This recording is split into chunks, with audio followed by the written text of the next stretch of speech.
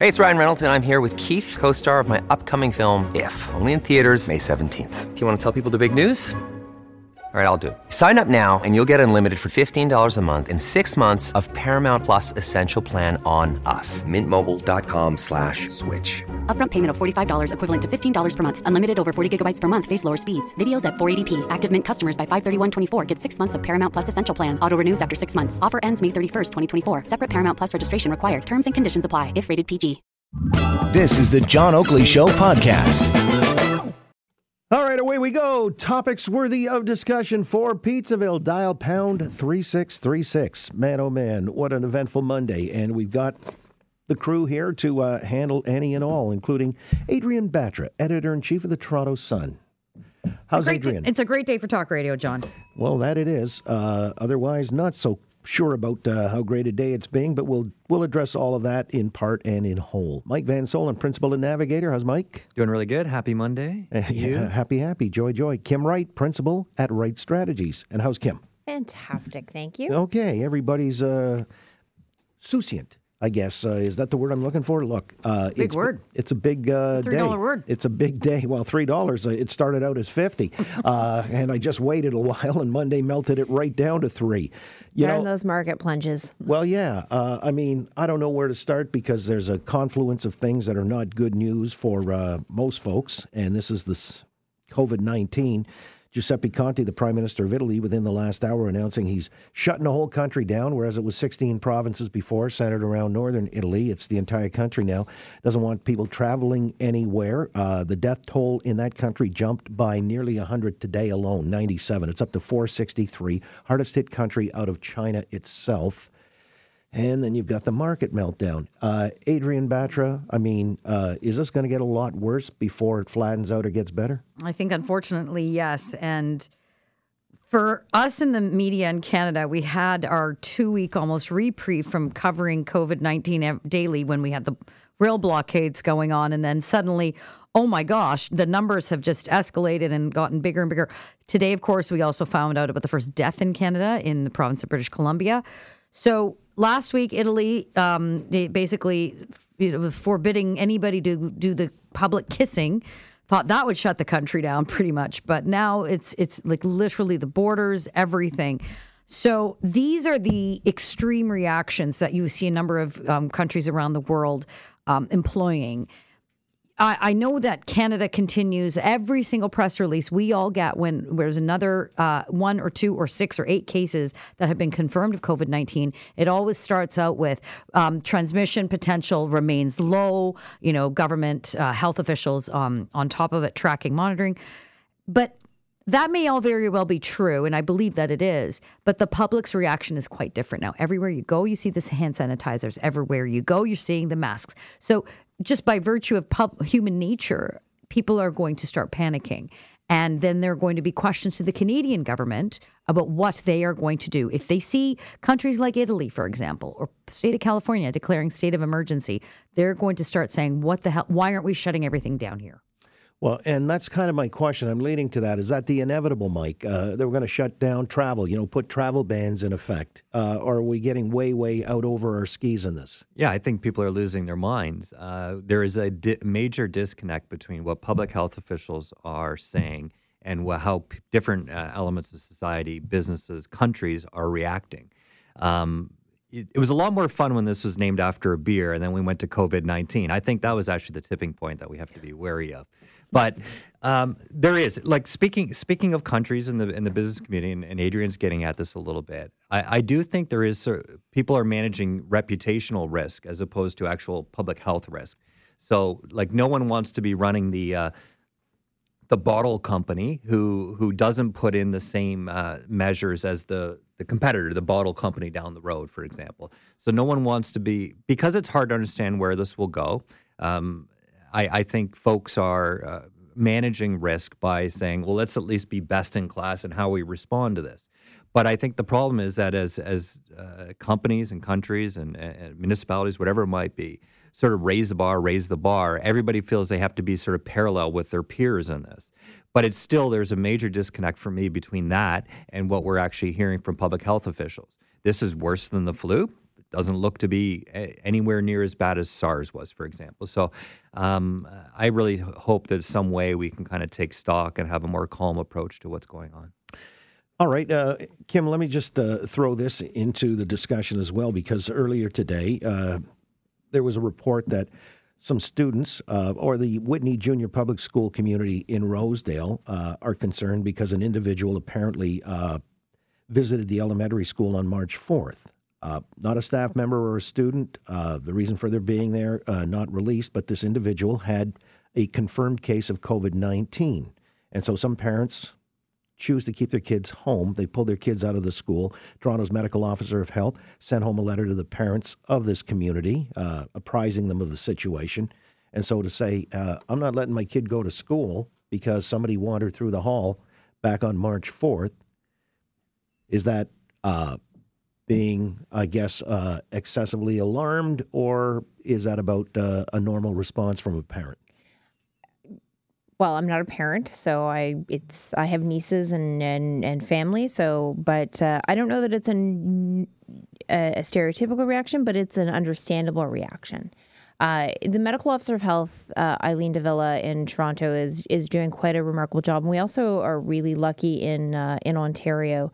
Dr. Barbara Yaffe, who is the Ontario medical officer of health that's sort of stick handling this, she was here during SARS and was quite good about how do we reassure the public? How do we make sure they have the right information? How do we make sure they're doing the right things?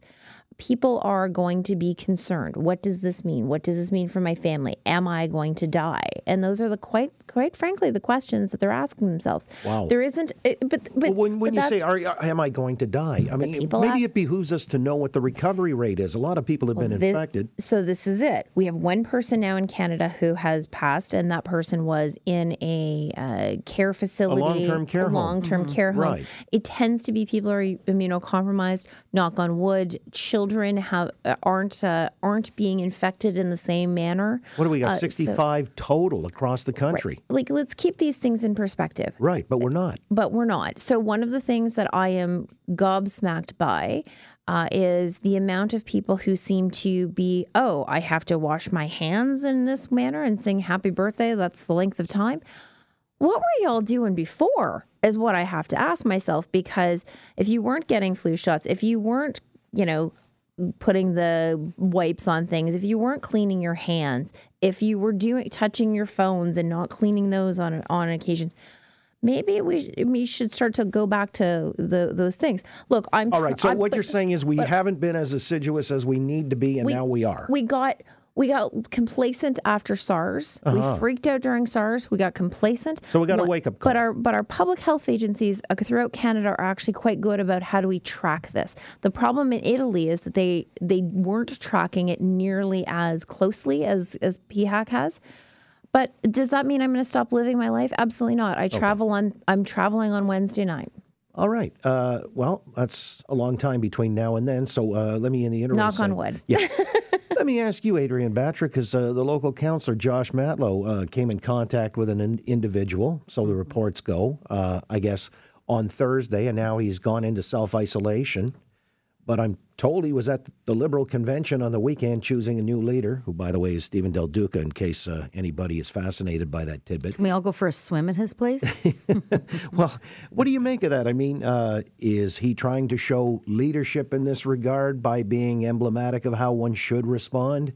Yeah, I think probably. I think it's serious enough that it's the appropriate measure. I think the challenge, of course, is that Kim just laid it out actually better for us off air, but he was around the Liberal convention this weekend talking to everybody. Apparently he came in. I saw the statement that he put out. He came into contact with this individual who's since confirmed positive for COVID-19. He came into contact with them on Thursday. Liberal convention this weekend. He's walking around doing all the shaking of the hands and the whatever. He was at City Council. There was a council meeting on Friday to approve the new contract for the city workers. So a lot of interaction, and now that's going to be on the hands of public health to go and start, honing around that circle and finding out who he was in contact with. But that's what I think the public is worried about. Like the guy we had last week that came back from Vegas and he was on the TTC and the GO stations and out and about. Again, the risk remains dramatically low, like very, very low. But those are the sorts of stories, and these are the sorts of things that we're hearing, and then that causes concern. But that's just the thing, right? Like what? So Josh, say you had it. You get the flu, and you go to a convention, you do something, and the most of us, I look around this table, sort of in the middle age. Careful how you say that. We might get it. There's a slim chance you have a bad day or two. I just don't think we're rationally looking at the risks that are out there. And good on him, I guess, for self-isolating. But I just think in general we are reacting like this is Ebola, and there's nothing to suggest it's that serious. All right. Now we know that Canada is also repatriating 237 Canadians that were on that cruise ship docked off San Francisco Bay for a while, and they're coming home. And I guess Global Affairs is paying for it. They're going to be placed in quarantine for 14 days in Trenton. Mm-hmm. I think 21 people have been diagnosed as being COVID-19 positive. But now, when it comes to this matter, I was asking in the first hour if some people would see this as an opportunity because the travel industry is not offering insurance. But some people are seeing that this might be the right time to book a cruise somewhere down the road. No, it's like speculating that by September this might have all gone away. Mm-hmm. But the strike point right now is the cruise companies are going to really be dropping their prices and all kinds of travel to foreign destinations and so on. So Adrienne Batra, would you assume that risk, or would you want to know we're clear and out of the woods before you actually spend Well, last week when I was here, I told your listeners about, I was supposed to be traveling to Thailand in April for my brother's wedding, but that's been postponed. March break's coming up. Right. Some kids are already on March break, mine.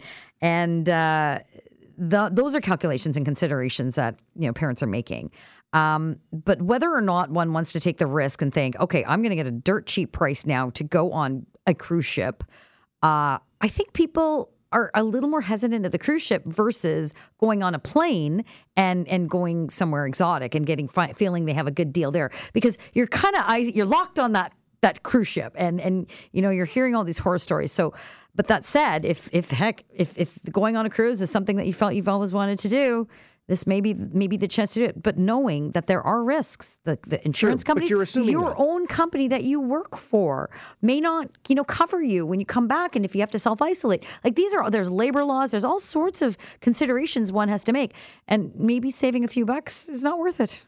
Well, that's the game that we play. I mean, Mike Van Soelen, you're rather sanguine. You've been sitting here saying we're overreacting. It's alarmist. So if you can get a nice junket, say a Baltic cruise or Norwegian fjords for $500, you're going to bite down on that. For sure, I'm in. I mean, I think people are our next roundtables. Yeah, not evaluating this risk properly. But the risk is your own. You're assuming it. Your eyes are wide open. So if you want to go for it, I would do it. Now, with all these stories I've heard, though, I think a cruise ship is probably about the last place I'd want to be. A separate thing if this hit. I mean, it just sounds like a painful spot. But don't you think they're going to be so careful of scrubbing everything clean? It'll probably be the cleanest place on planet Earth or on the high seas. Yeah, you could hit that shrimp, that all-you-can-eat shrimp buffet, and you'll have nothing to worry about. It'll be good. As long as the Wi-Fi is working. Look, people have to make decisions about where they travel to and what they're going to do. What's also been fascinating has been some of the manufacturing sector who has had to really ramp up production, whether that be sort of your craft dinner, your shelf-stable pantry items that are now having to rush to market because, as we've been seeing, people going to Costco and loading up on every piece of toilet paper ever created. Or I was just at Shoppers, and there is not a scrap of hand sanitizer to be found in the place. Nope. I'm sure lots of people are now going on YouTube of how to make your own hand sanitizer, because you kind of have to. If you go on Amazon, it's backlogged until April. Wow. So you're going to MacGyver hand sanitizer. You got to MacGyver something up. I think one component of that is vodka. So Look, the potato, all the uses. the You're potato is a hard-working part of the food chain, whether it's vodka or anything else. Well, on a more serious note, how about emergency triage center so you don't overwhelm hospital emergencies? You know, their emergency rooms, if and when it comes to that, or is it again that getting out too far ahead of things, Mike? I don't see it. I just don't see the numbers here. Our risk here living in the city of Toronto, I still have a better chance. It's a greater risk for me getting hit as a pedestrian walking across the street than this coronavirus getting to me. Yet we're putting all these measures in place. This is a regular problem, pedestrians getting hit. We struggle with that. But we're putting all these resources behind this when I just don't see the evidence to do it. I think in large part because we've seen so many sci-fi movies, it kind of lets our imagination run rampant on how these things will unfold and, the I am legends of the world that would like freak people out. But to Mike's point, whether it be Vision Zero and pedestrian fatalities, whether it be what's happening with some of the shootings that we've seen just in the past, few days, we need to keep these things in perspective. One person has died and every life is valuable and it's a tragedy this person has died. But we need to make sure that we're resourcing all of this appropriately. Give the public health folks what they need, the tools they need. Canadians, take your cues from that. But also we need to start getting at these other public health issues. And it's all reasonable to say we should be reasonable, but people aren't reasonable. They're not. That's They're just emotional. the bottom line. Emotion trumps reason. Always. Yes. Like, what is the point of even, like, I was at the Costco for completely random reasons this past weekend, and everybody's getting the bottled water. Like, play out, why do we, living in Toronto, need bottled water? Like, do we think that the water out of our taps is going to the water supply somehow is going to get coronavirus? Yeah. Like, what are, people are just being irrational. I don't know. What if someone who works on the water supply has coronavirus? I mean, I don't know. It's the same with toilet paper. Sure. I mean, how much are you going to be using the bathroom? That's a lot of toilet paper. I don't know. They're reading the survivalist manuals or something like that and taking their cues from that.